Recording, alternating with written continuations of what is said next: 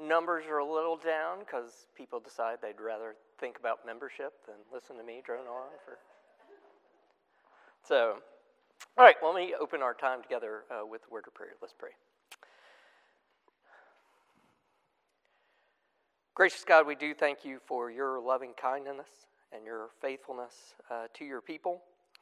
Though we turn our backs on you so often, you never stop, and your call to us to turn back to you and to find forgiveness in your and mercy at your hands.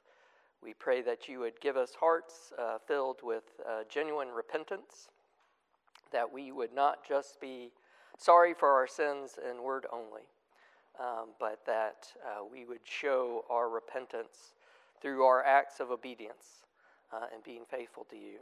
And we thank you for that our acceptance before you isn't because of our obedience, but because of the obedience of your Son, our Savior, Jesus Christ, who took the wrath that we so justly deserved and gave us and clothed us with his righteousness, that we could be with you and in your presence. And we look forward to that day that Jeremiah tells us about in our passage this morning, where there will be no need for an Ark of the Covenant because your law will be written on our hearts. There will be no need for a temple because you will there be present among your people.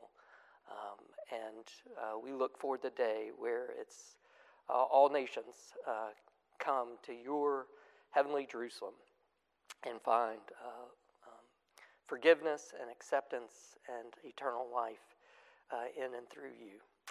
We pray now that you would teach us this morning by your word. May the same Spirit that you gave the prophet Jeremiah guide us into truth, that we would not just be hearers of your word, but that we would take it to heart, and that you would instruct our actions as well as our minds. Teach us now, we pray, through our Lord and Savior Jesus Christ, by the power of your Spirit. Amen. All right, just to give you a little recap. So last week, we jumped into the first major prophetic section of the book of Jeremiah. So after his testing visions in chapter 1, in chapter 2, Jeremiah presented a series of charges against Judah for its violation of God's covenant. He started by recounting the honeymoon period of his relationship with his bride Israel, who lovingly followed God through the wilderness, but subsequent generations of people did not ask after God or ask, where is the Lord, nor did their political and spiritual leaders. Although they had experienced the love and provision of God, they turned away from him in pursuit of other gods and help from other nations. They traded in the true God for gods of wood and stone, who were no gods at all. They rejected the fount of living waters for broken cisterns of their own making. And perhaps worst of all, they denied any wrongdoing, protesting their innocence despite the clear and visible evidence of their sin and idolatry. The theological thrust of last week was that Yahweh's elect people offended against the covenant and stood under judgment. This prophecy appeared at the beginning of Jeremiah's ministry and places it historically at the point when Judah, in grave political peril, broke her covenant with Yahweh and entered into forbidden alliances, both with neighboring nations and with pagan deities. So in chapter 2, God's word to Jeremiah concentrated on the sheer perversity of Judah's unfaithfulness and their departure from walking in his ways. So today, as we get into chapter 3, we'll have another vivid description of Israel's unfaithfulness, again using that language of adultery. But we'll also have a passionate plea for repentance and the promise of Yahweh's forgiveness and mercy. And this is going to be a theological emphasis that Jeremiah returns to again and again. Israel had turned away, but she could still turn back and enjoy divine forgiveness and restoration. Amidst their idolatry and their hypocrisy and their empty false repentance, God calls them to return. In chapter 2, they turn their back on God, but today we will see God calling them to turn back to him. So with that as a word of introduction, let me read for us Jeremiah chapter 3. If a man divorces his wife and she goes from him and becomes another man's wife, will he return to her? Would not that land be greatly polluted?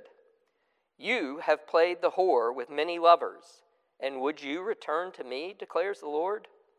Lift up your eyes to the bare heights and see, where have you not been ravished? By the waysides you have sat awaiting lovers like an Arab in the wilderness. You have polluted the land with your vile whoredom. Therefore the showers have been withheld, and the spring rain has not come. Yet you have the forehead of a whore. You refuse to be ashamed. Have you not just now called to me, my father, you are the friend of my youth? Will he be angry forever? Will he be indignant to the end? Behold, you have spoken, but you have done all the evil that you could. The Lord said to me in the days of King Josiah, have you seen what she did, that faithless one Israel? How she went up on every high hill and under every green tree, and there played the whore. And I thought, after she has done all this, she will return to me. But she did not return, and her treacherous sister Judah saw it. She saw that for all the adulteries of that faithful one Israel, I had sent her away with a decree of divorce. Yet her treacherous sister Judah did not fear, but she too went and played the whore. Because she took her whoredom lightly, she polluted the land, committing adultery with stone and tree. Yet for all this, her treacherous sister Judah did not return to me with her whole heart, but in pretense, declares the Lord. And the Lord said to me, faithless Israel has shown herself more righteous than treacherous Judah. Go and proclaim these words towards the north, and say, return, faithless Israel, declares the Lord. I will not look on you in anger, for I am merciful, declares the Lord. I will not be angry forever. Only acknowledge your guilt, that you rebelled against the Lord your God, and scattered your favors among foreigners under every green tree, and that you have not obeyed my voice, declares the Lord. Return, O faithless children, declares the Lord. For I am your master. I will take you, one from a city and two from a family, and I will bring you to Zion. And I will give you shepherds after my own heart, who will feed you with knowledge and understanding. And when you have multiplied and increased in the land, in those days, declares the Lord, they shall no more say, the ark of the covenant of the Lord. It shall not come to mind or be remembered or missed. It shall not be made again. At that time Jerusalem shall be called the throne of the Lord, and all the nations shall gather to it, to the presence of the Lord in Jerusalem. And they shall no more stubbornly follow their own evil heart. In those days the house of Judah shall join the house of Israel, and together they shall come from the land of the north to the land that I gave your fathers for a heritage. I said, how would I set you among my sons and give you a pleasant land, a heritage most beautiful of all nations? And I thought you would call me my father and would not turn from following me. Surely as a treacherous wife leaves her husband, so you have been treacherous to me, O house of Israel, declares the Lord. A voice on the bare heights is heard, the weeping and pleading of Israel's sons, because they have perverted their way. They have forgotten the Lord their God. Return, O faithless sons. I will heal your faithlessness. Behold, we come to you, for you are the Lord, our God. Truly, the hills are a delusion, the orgies on the mountains. Truly, in the Lord our God is the salvation of Israel.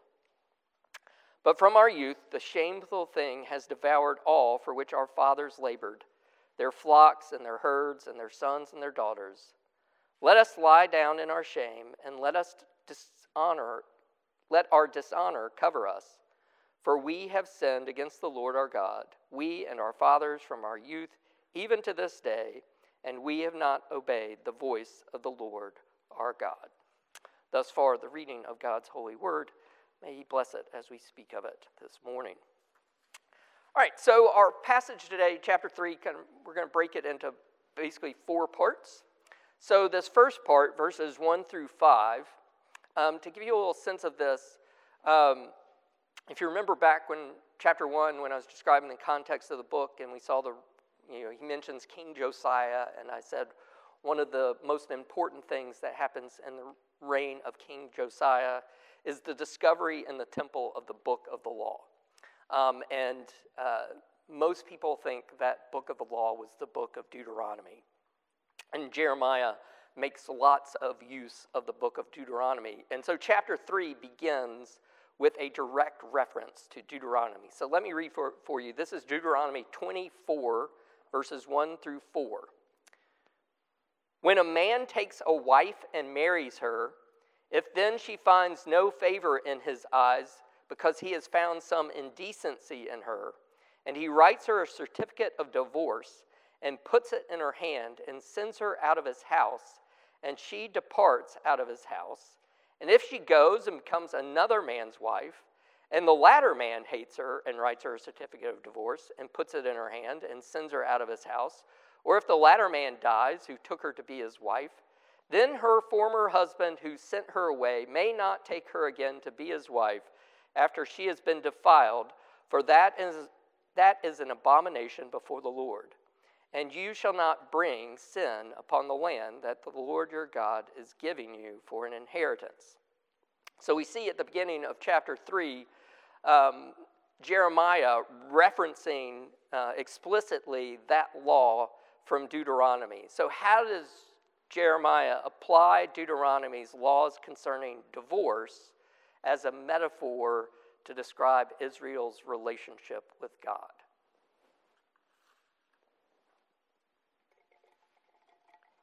Yeah, right. First one, that you have played before with many lovers, featuring a lot of different nations, and the Lord would use that word a lot. It just sticks out in my phone. Ouch, ouch, and ouch. It's really such an indictment when it's coming from God. Yeah, and with this, they're not just other nations, but other gods. Like the reference there to, "You've played the whore with many lovers," and then "Lift your eyes up to the bare heights and see, where have you not been ravished?" Like, again, those heights are where the places where altars to Canaanite gods would have been placed. So, yeah, they're worse than the person in Deuteronomy. That person was unfaithful, was divorced, and married someone else. As you say, this Israel in this case, or Judah, it hasn't just committed adultery and married someone else. Like, she's left her true husband God and has pursued many lovers, like a prostitute. As you say, that word is stamped all over the first half of this chapter. Like, she's prostituted herself. She's gone out of her way to prostitute herself to other gods and other nations. Shoot.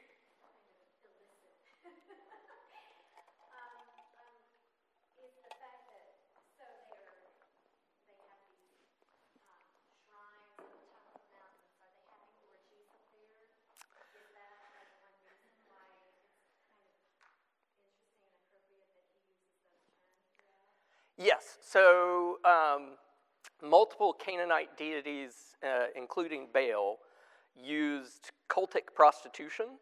So, like, part of the worship itself, there would be, rather than having elders, you'd have prostitutes that you would go, couple with. And the idea is, by engaging in ritualistic sexual activities, you're helping the earth itself become fertile. And you get references to that here. Like, part of the punishment is, therefore the showers have been withheld and the spring rain has not come.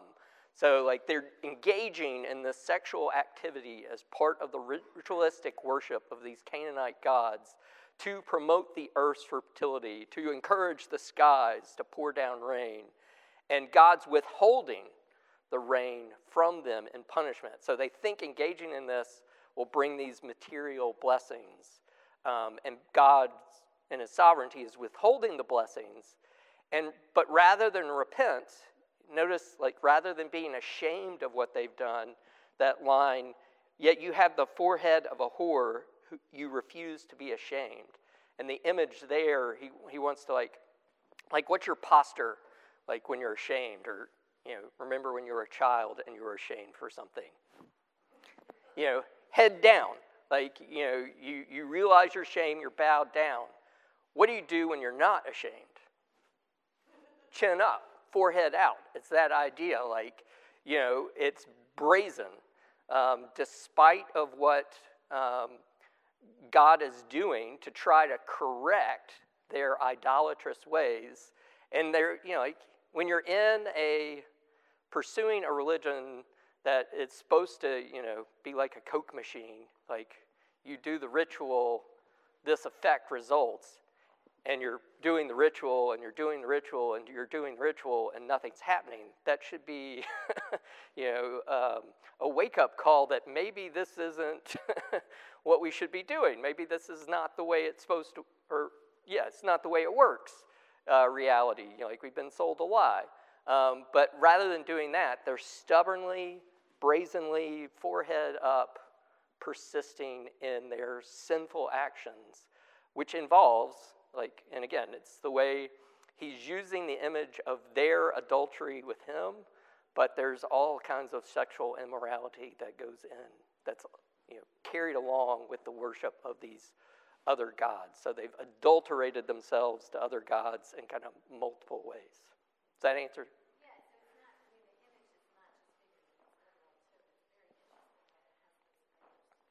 Yeah, because the worship of these Canaanite gods involves sexual acts. So they're violating God's commands.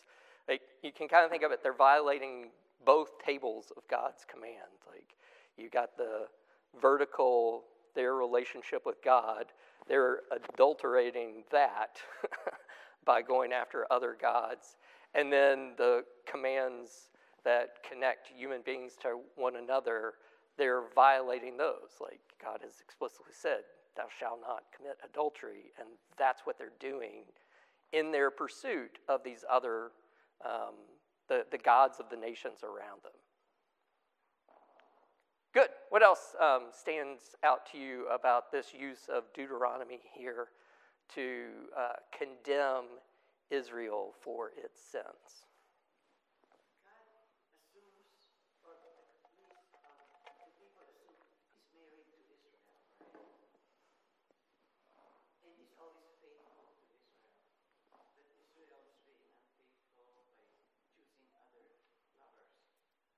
Yeah.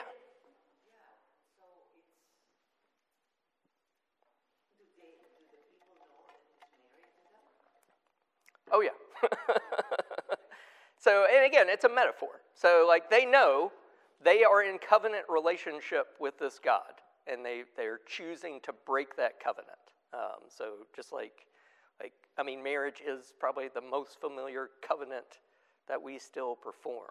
But for them, they have entered into this solemn agreement of exclusivity with their God, and they have violated that covenant by going after multitudes of gods. And they're influenced in their, to go back to the idea that Ronnie raised, it's their pursuit of the other nations. That too is related to pursuit of other gods. Because an alliance with Assyria means you have to bow down before Ashtar. So it's not oh, yeah, we'll come help you.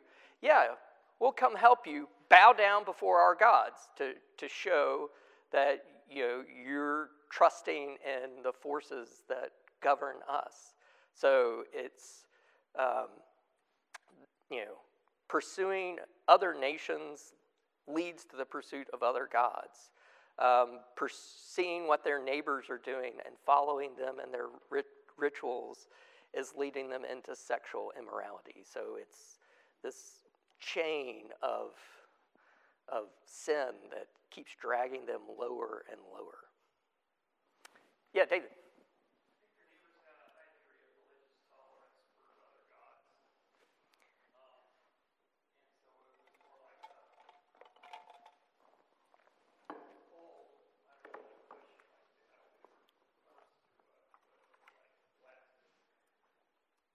Yeah, there's I'm trying to find, there's this great quote in here about that kind of applies it.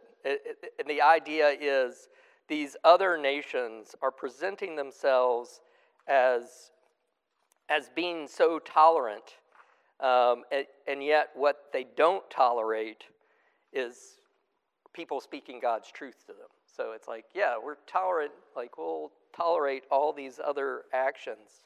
Here it is. This is an aspect of their behavior that Jeremiah had not previously mentioned. Those who present themselves as tolerant of the beliefs of others frequently respond quite differently when exposed to the searching critique of divine truth.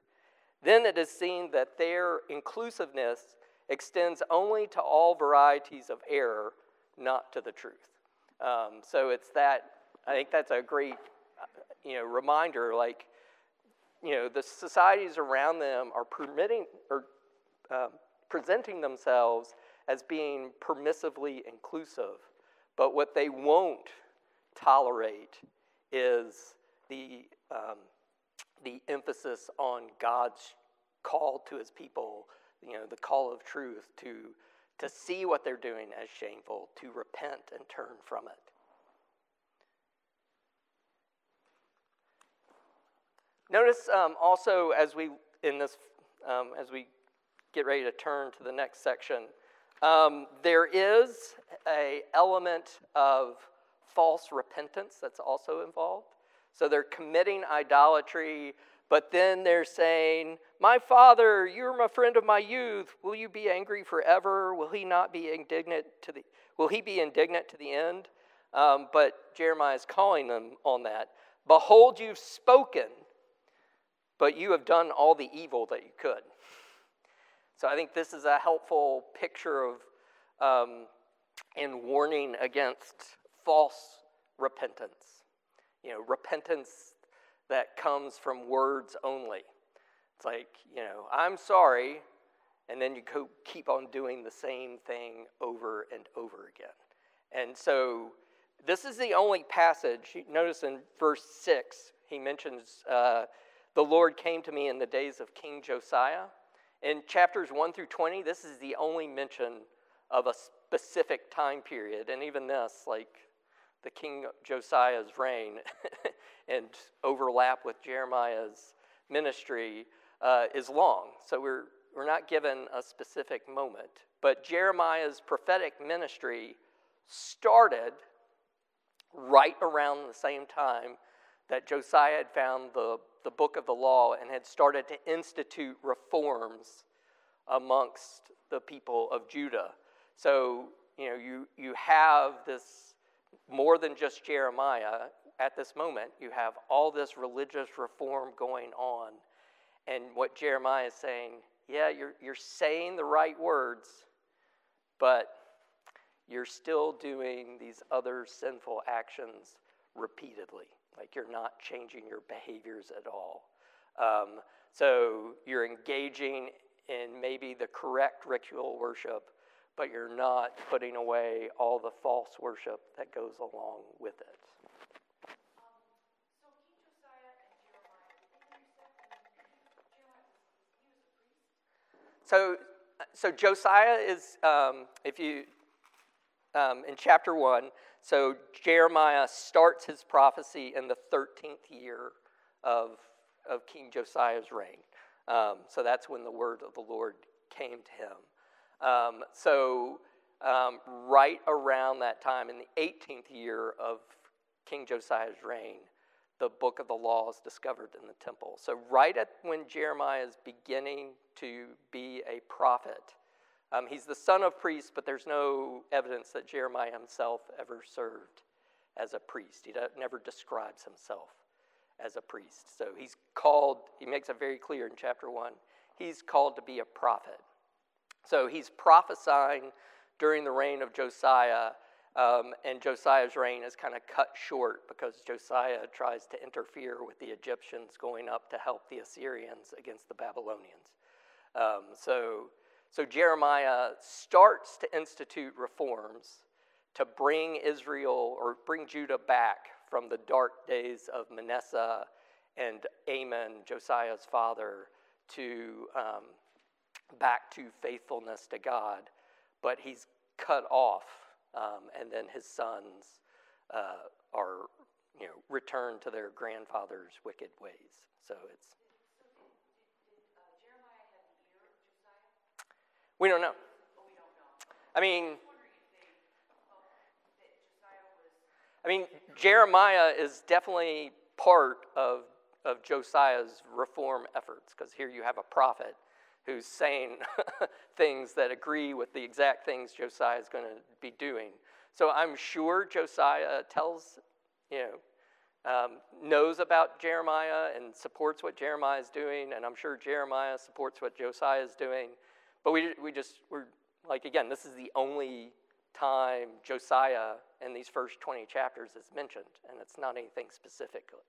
We get a lot more specific interactions between Jeremiah and the next two kings, the next two kings who actually reigned more than 3 months, Jehoiakim and Zedekiah. Like later on the book, like we're going to see him physically interacting with them, having conversations with them. So I would imagine if he's conversant with the latter kings who don't like him, surely he was conversant with Josiah who would have liked him. But that's speculation on my part.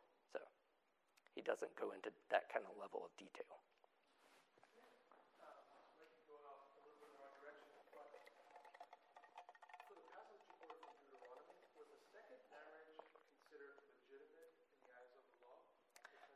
Yes.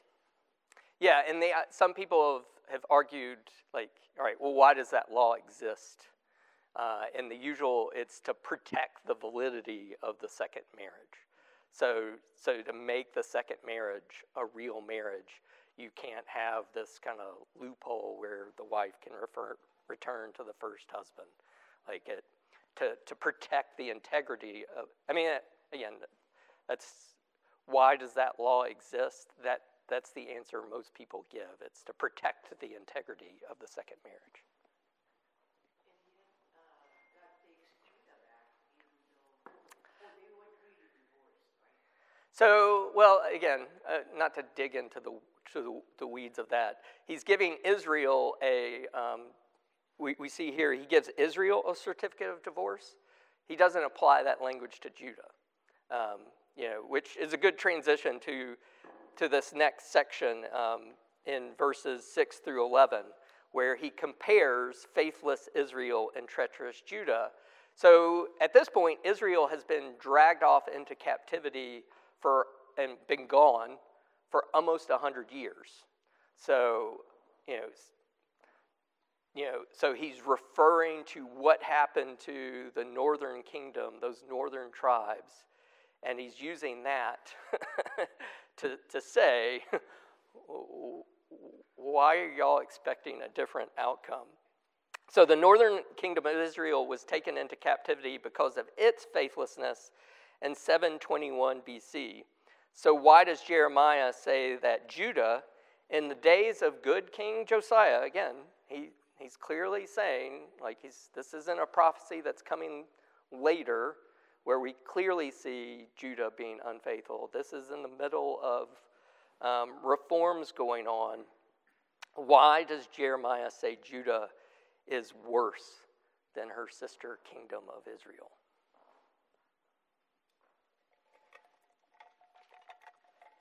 What does he tell us about these two sisters?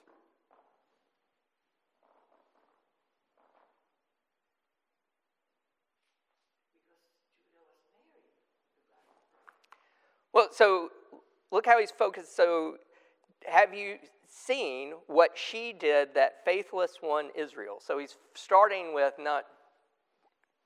yes, Judah. He's using the analogy of Judah being married God, but so is Israel.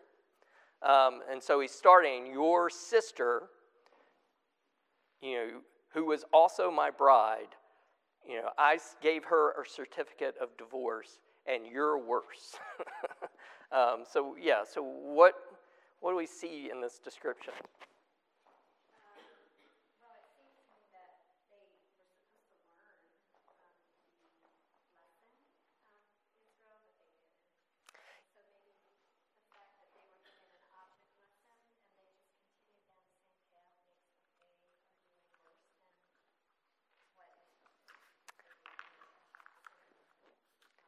worse than what they did. Yeah, Israel had turned their back on God and paid the penalty, and Judah watched it. And now Judah's turned her back on God, in full knowledge. Israel, yes, they were told this would happen in the law, but, they could maybe go, well, God would never do that to us. We're his people. He's full of loving kindness and forgiveness. We can just keep doing it and getting away from it. And God says no, and he punishes them and does exactly what he said would happen. Again, in the book of Deuteronomy, if you do not obey, I will take the land from you. This is the curse that will fall on you. There are lots of blessings for obedience, but there are curses for disobedience. And Judah saw the curses come to pass. Judah saw God was faithful to his word to bring about the judgment he said that would befall his people should they disobey. Israel sinned. Israel didn't repent, turned their back on God, and were dragged off into captivity. And Jeremiah's like, why do you think you're going to have a different outcome? Why do you think you're going to be immune to this? You've seen it happen. Israel was faithless, you're faithless. And even worse, you're faithless and treacherous and deceitful.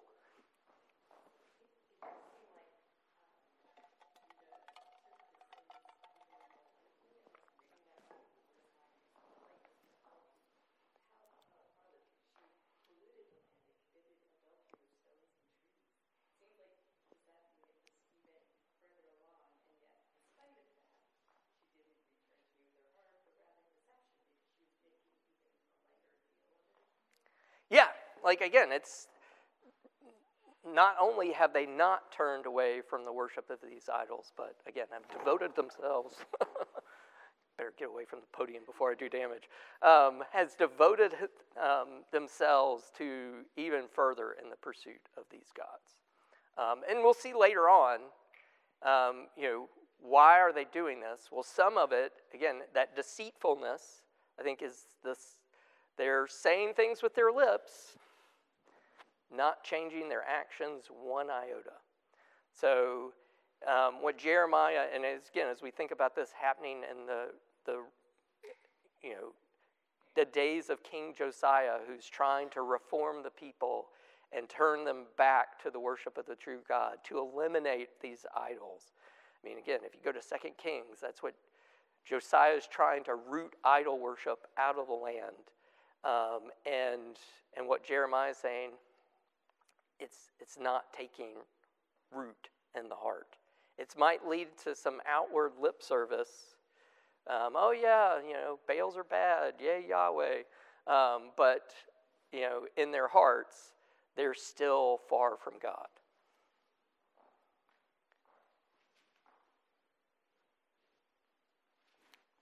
Oh, sorry.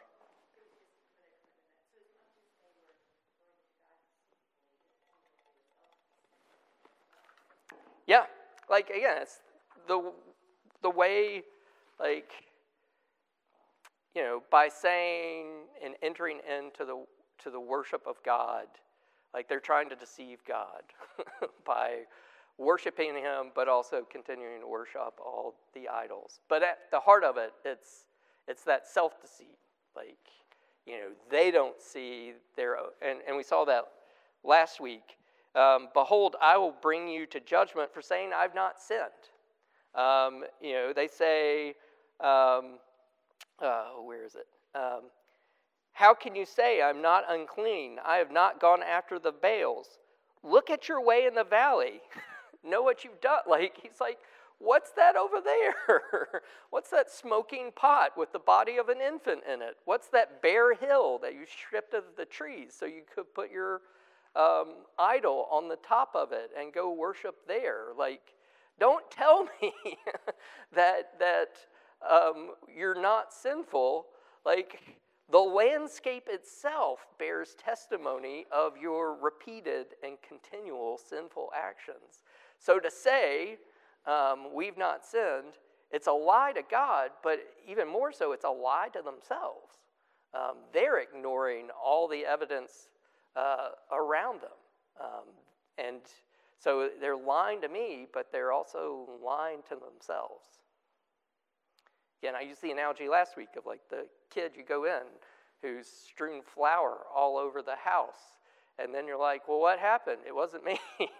Child's covered with flour. It's yeah, you're lying to me, but I think there's some self-deceit going on here too, and you're not recognizing, oh, yeah,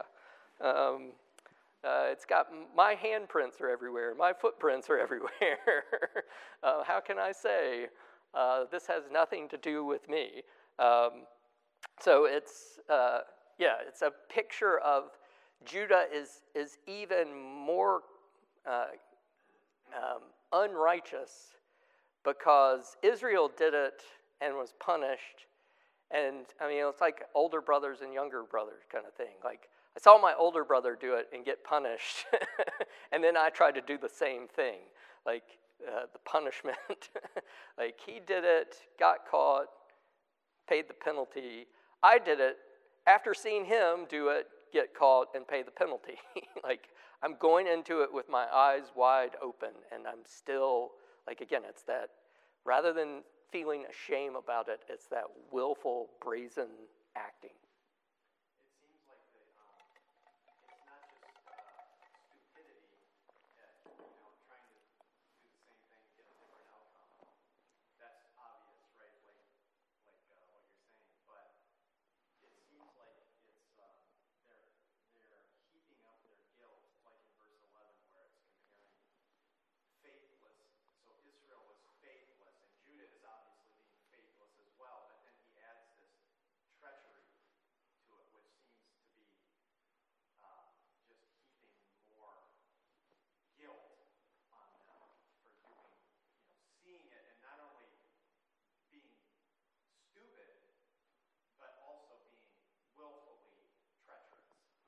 Willfully, and that word for pretense there, but in pretense,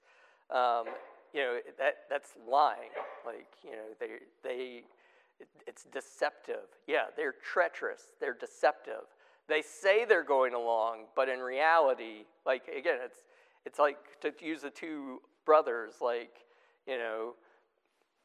my older brother Kevin, was the one who did everything. He was the the rebel in the family, and I was the angelic suck up. That I never do anything wrong. But I was, in reality, I was just as bad as him. But while his was open, mine was worse because it was deceitful. I was presenting one face to my parents and acting in a completely different manner. And so I think it's, as you say, it's not just stupidity, it is that treachery involved. Saying you're one thing and doing a complete opposite thing, the hypocrisy involved that God is trying to expose here. Okay, good. Well, let's turn to the next section. So here he's been hammering them with adultery, with harlotry. He's given this description of all the reasons he has to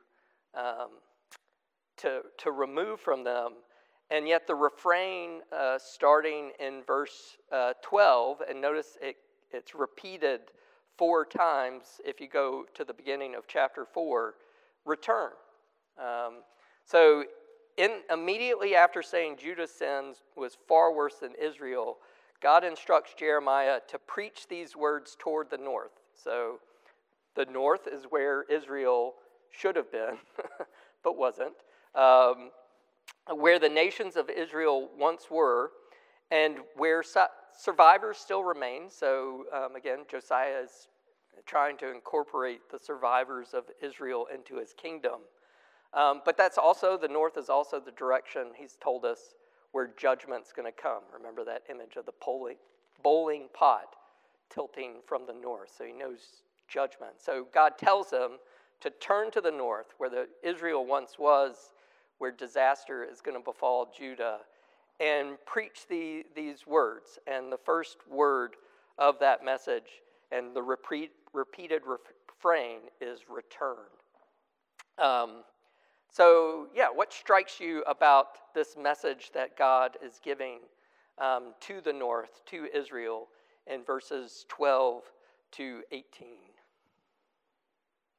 What do we see in his calling his people to return? Here, Ronnie.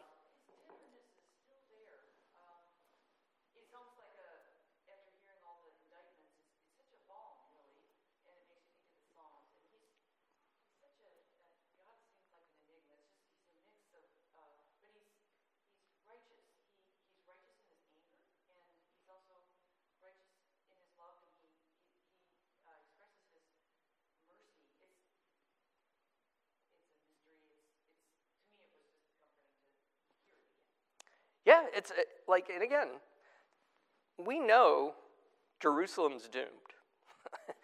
And even Jeremiah, back in the first verses of the book, tell us Jerusalem's doomed. And yet he's still, this offer to repent and to turn back to God is real. Like, it's a real offer. That's being extended to the people. And it's a real offer that continues even after the people have been suffered captivity and judgment. So here you have the image of the north is gone. The northern nation of Israel has been taken off to captivity as a punishment of God's righteous anger against them and their sin. And even in that moment, God's saying, I will be merciful to you if you return. If you only acknowledge your guilt that you rebelled against the Lord your God and scattered your favors among foreigners and under every green tree, and that you have not obeyed my voice, declares the Lord. Return. So return. Acknowledge your wrongdoing. Put away those idols. Come to me, because I am merciful.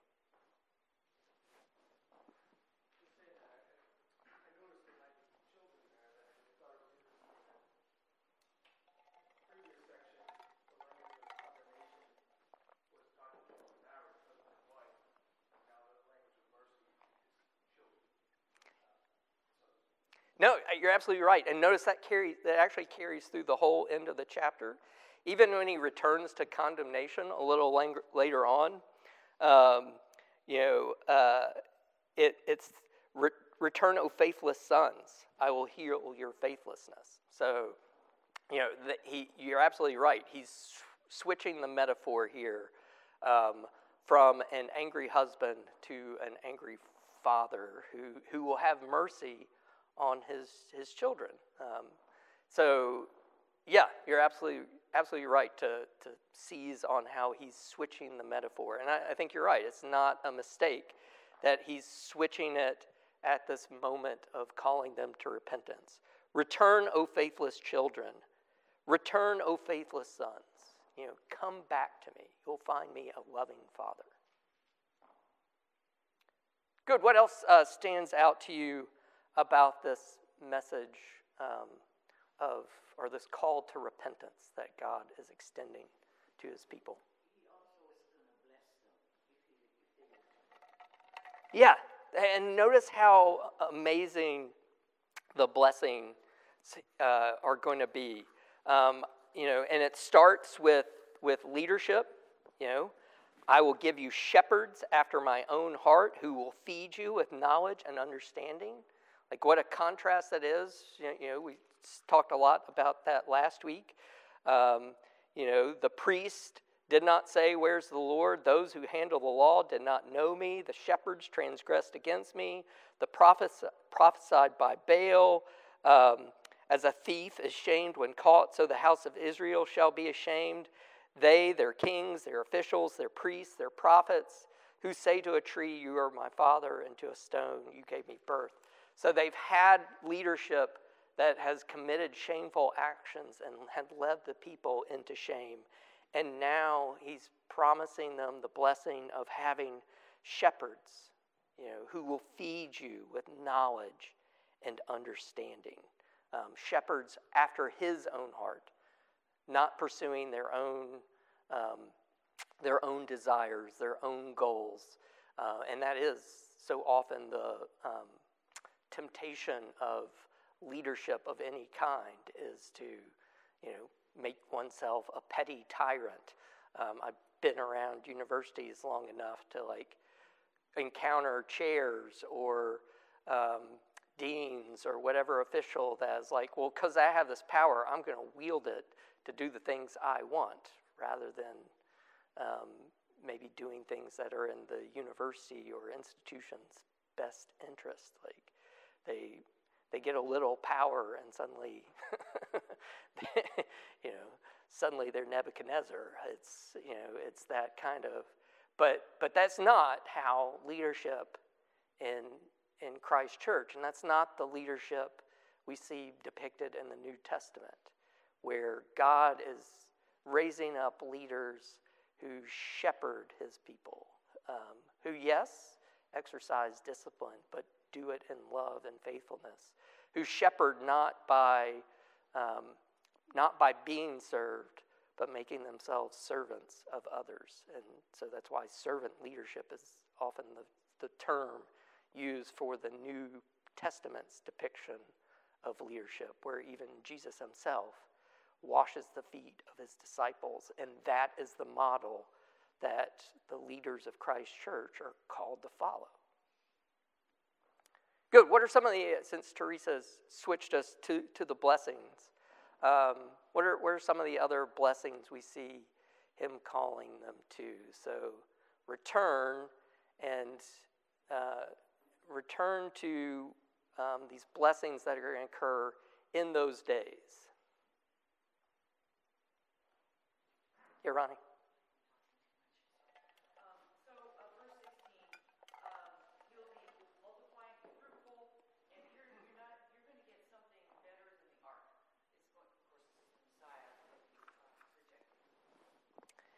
Yeah, so absolutely, and he's using this idea that their material prosperity, when you've multiplied and become fruitful in the land, is coupled with a religion that doesn't rely on material symbols or signs of God's presence, because God will be present. And if you think of the Ark of the Covenant has multiple functions. One, it contains the law, so it's the repository of the commandments that God has given his people. Why don't you need those commandments anymore? Because Jeremiah's going to tell us later on, they're going to be written on your heart. You don't need them in an external form. I'm going to inscribe them on your heart. The Ark of the Covenant, with the cherubim on top, it in a kind of seat-like posture. It's the throne of the Lord that's placed in the temple. You're not going to need a symbolic throne of God anymore, because as he tells us, you're not going to need a temple anymore, because God himself will be in your midst. The function formerly played by the ark, that is Yahweh's throne, the symbol of Yahweh's presence, will be played by Jerusalem itself, where God himself will be seated in the midst of his people.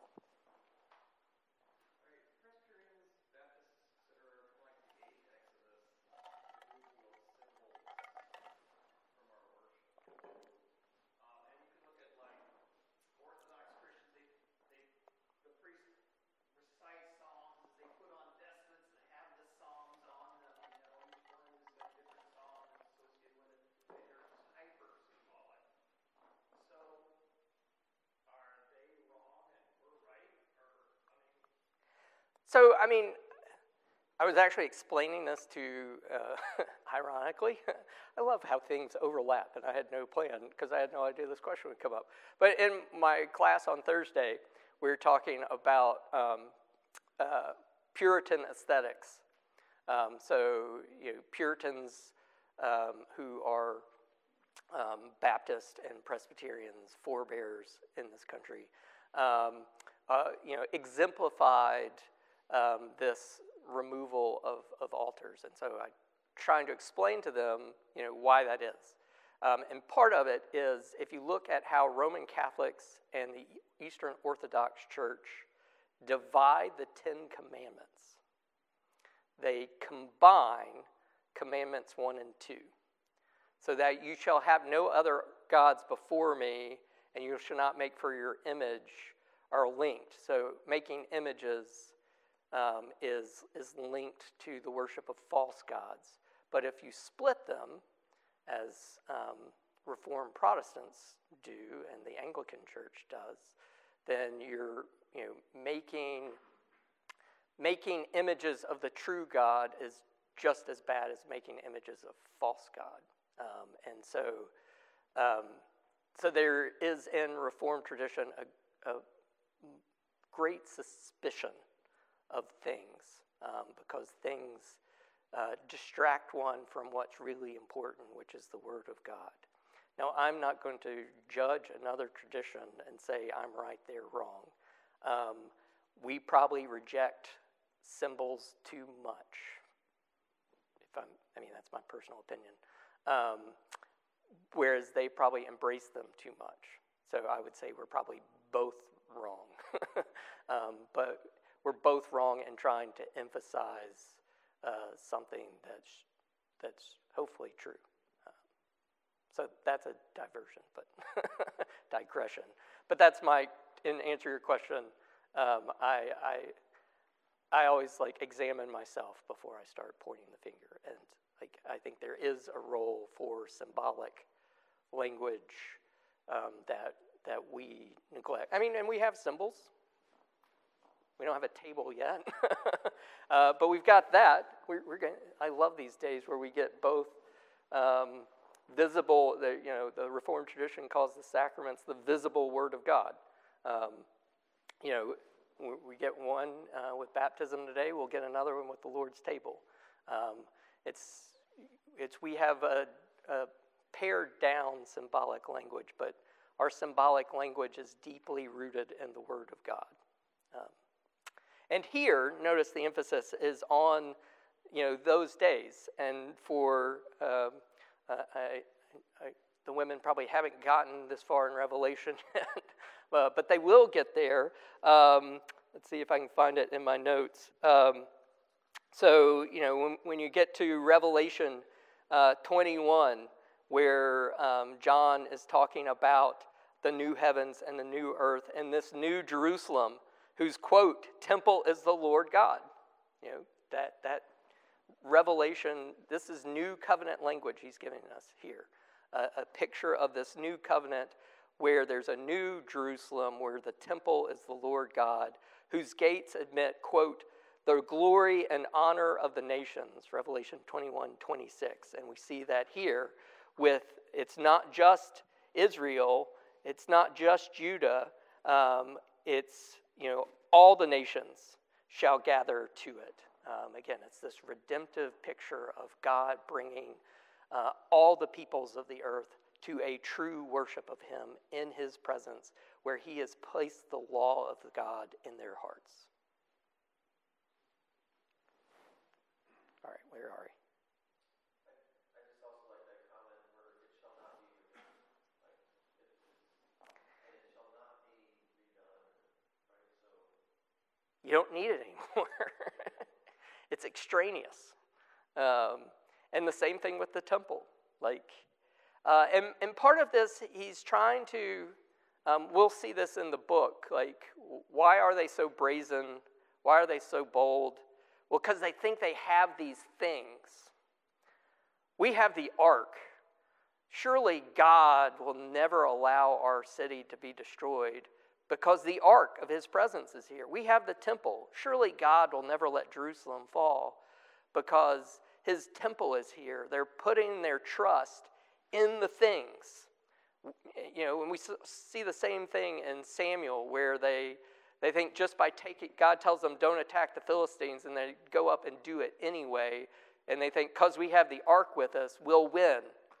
And they lose, and the ark gets taken into the temple of Dagon, who shows up headless and handless in the following passages. But it's their reliant think because we have the thing, God won't bring this ultimate judgment and punishment on him. And Jeremiah, and he's doing it here in a gracious, positive way. Look, the ark is meaningless apart from the true worship of God. The ark is a thing that's there to represent for you the presence of God himself and his law to govern your lives. But if you're trusting that in the ark itself, rather than the God who commanded you to make it, you're going to be sorely disappointed. If you're trusting, we've got this glorious temple that Solomon made, and surely, chapter 7, he has this great line, and Matthew actually quoted it. Do not trust in these deceptive words. This is the temple of the Lord, the temple of the Lord, the temple of the Lord. They're we've got that, so, we're good. We don't have anything to fear.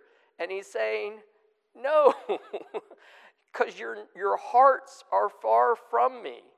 You have everything to fear.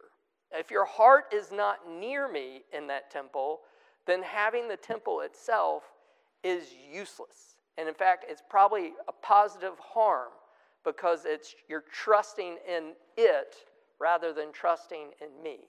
Yeah, Dave.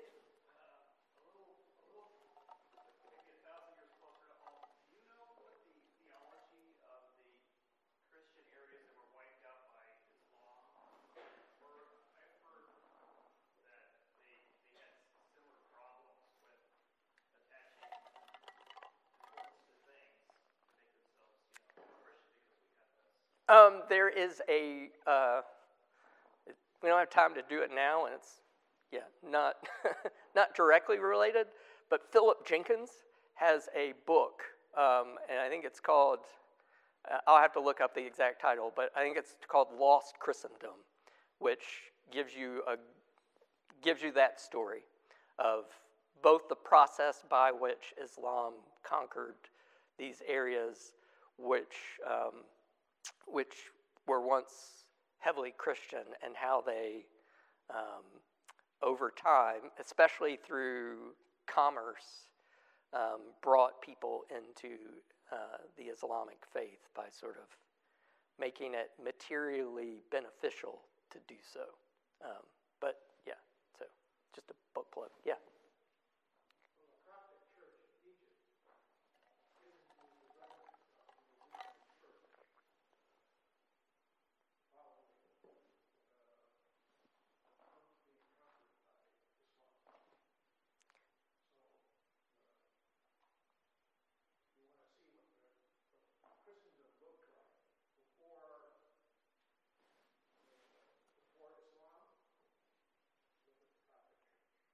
Yeah, and there's again, God's faithful. He always preserves a remnant.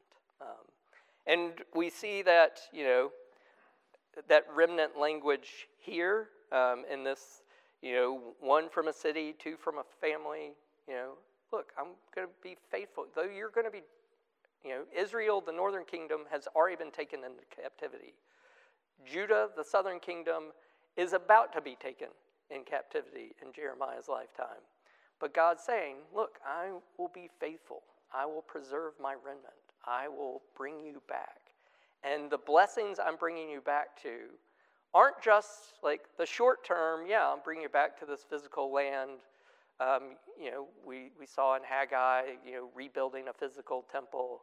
But he's saying that's just the proximate blessing. The ultimate blessing will be so much better. And it's in those days. You won't need an ark. You won't need a temple. It won't just be you coming to Jerusalem. It's, as Isaiah gives us the same picture in chapter 2 of Isaiah, of all the nations streaming up the mount to Jerusalem to worship the Lord, to recognize that is where true glory lies. And his message to us as we close is the same message that he's giving to Israel and Judah here, to return, to repent, to acknowledge we have sinned against the Lord our God, we and our fathers from our youth, even to this day we have not obeyed the voice of the Lord our God. And recognizing that truly in the Lord our God is the salvation of Israel. And notice that contrast in verse 23. Truly the hills are a delusion, the orgies on the mountains. Truly is the Lord our God. Truly in the Lord our God is the salvation of Israel. So it's coming to recognize that all these things that are the works of our own hands, all these material things, and again, I think if I can find it quickly.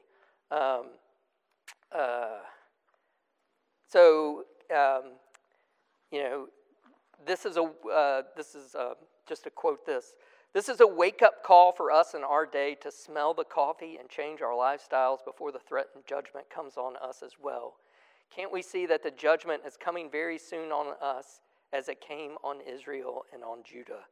Can't we see that all our trust in our technology, our economy, our military hardware, and our wisdom is doomed to fail if we do not come to Christ, who alone is the source of real living? We must change and turn to God in repentance, or the handwriting is already on the wall for our nation and all the nations of the world. So with that, let me close us in prayer. Gracious God, we do, as we gather in your presence and as we will gather and worship, as part of that worship, we'll acknowledge that we are sinners who have fallen short of the glory that you've called us to, that we do not obey with all our heart, mind, soul, and strength, that we are in need of repentance. We're in need of changed hearts. So we pray that you would fill us with your Spirit and work in us the fruits of the Spirit that reflect what you've called us to be, that we would respond to you not just with our lips, but in our acts as well, that we would treat all things as belonging to you, and that no thing can take your place. Lord, help us to glory in you, and help us to long for the day of when Christ comes again, that we too, with those martyrs, say, "Come, Lord Jesus, come quickly." May that be our call as well.